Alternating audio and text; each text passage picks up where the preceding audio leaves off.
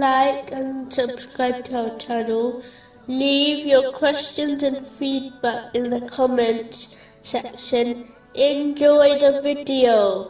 Continuing from the last podcast, which was discussing some characteristics Muslims should adopt or avoid if they desire to advise and guide others correctly.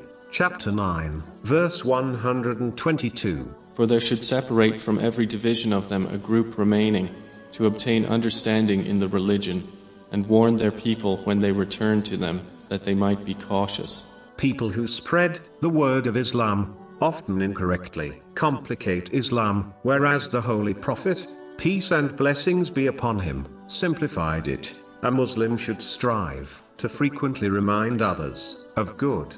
People can become heedless quickly, therefore, reminding them consistently is important. The Holy Quran teaches mankind that certain people are so drowned in the material world, no advice will penetrate their veiled hearts. The Holy Quran describes how this group possess hearts harder than rocks. Chapter 2, verse 74. Then your hearts became hardened after that, being like stones or even harder.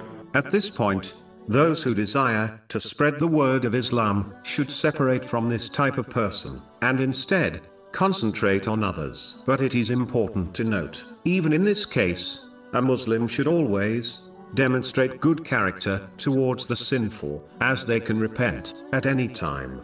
One's response to the bad attitude of others should be educated, respectful, and gentle. One should never believe their efforts are only rewarded if others listen and act on their advice. This is false, as Allah, the Exalted, rewards based on one's intention and efforts, not the outcome of an action. This is confirmed in a narration found in Sahih Bukhari, number 1.